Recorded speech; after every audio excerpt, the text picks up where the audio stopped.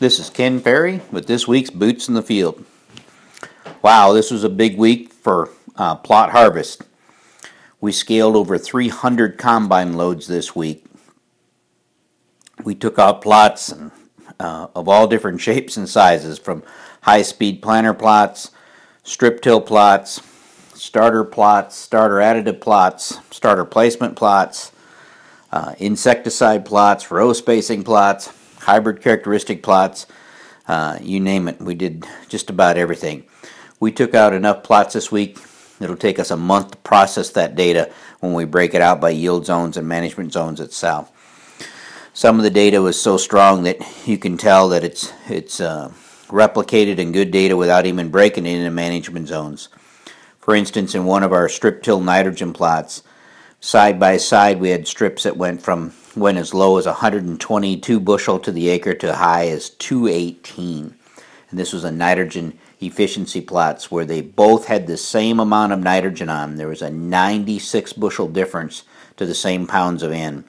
And of course, the low nitrogen rate was all spring applied nitrogen, no side dressing to it. So we're going to create some crazy numbers with that. We should finish the plot harvest next week. We just have a handful left to clean up, and we'll be done there. So it's nice to get to the end of this harvest so we can start the big job of processing this yield data into stuff that we'll see this winter. One of the things I want to mention is it is time to get the yield data in, especially for you guys that were involved in the plot process. We need your yield monitor data into the office because it's going to allow us to get the scaling done and start to extract that data. But everybody in general, it's time now as we finish up this harvest is to move your harvest data to us. The sooner you get it to us, the sooner we can start building your harvest maps and your yield maps and start scheduling yield map appointments in itself. We have tested and we're ready to go with a new way to load that data to us, and you'll load it to us through our website. So the guys have been working on that and kind of beta testing it. You will need to email us for a login. So if you've been to our webpage, you can see the spot there where you log into it. You'll need to email us and we'll get you a login name and the directions on how to zip and send us your yield files right from your yield monitor itself. So you'll be able to move them into us directly, and then we'll be able to put them on the server and start to process them. Remember, we want the raw data before you read it into any mapping software. We want the raw data sent to us. But it's, again, and you guys that are in the plot program, somebody will probably be contacting you if you don't send that data in, so we can keep that process moving. But for the rest of you, let's move that data on in, and we'll get the process started of building those maps. On the disease front, soybean rust was identified in Illinois last week in the Champaign County area. We have some samples that we're going to send on in that I think are suspicious. For you guys that still have patches of green beans out there waiting for the frost to finish them off in your replant ponds or holes, before, if you're not going to harvest them before you mow them down, if you would collect some leaf samples, throw them in a tissue or a Ziploc bag for us and bring them in. I want to track to see how far north this soybean rust gets before the winter sets in. Of course, it's not going to be a problem with this year's beans or anything like that because most of them are harvested, but I'd just like to know how far this disease actually moves. As far as the tar spot that we talked about in past podcasts, our samples did come back from the plant clinic, and as expected, it was tar spot, the new corn disease that showed up this year. So it's kind of bad news that it was tar spot. Good news that of the two tar spot diseases, one is pretty rough and the other one's kind of mild. The samples we sent down all came back as the mild form of the tar spot. So we'll continue to watch that and see how it develops. Still dealing with a lot of tillage questions about how to get this tillage done. This ground is pulling hard depending on your soil's texture and what you're working with itself.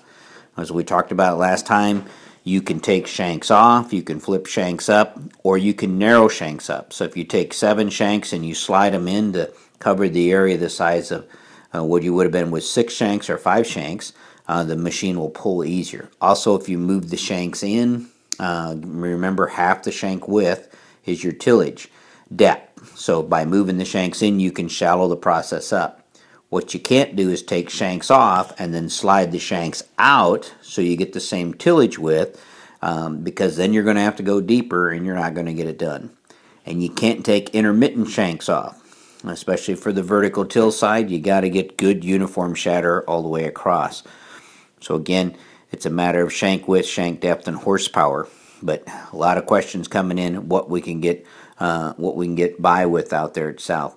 For the most part, if you got end shanks, flipping them up is probably the easiest, and then just go down to, turning your 7 shank rippers into 5 shank rippers, that type of thing out there at South.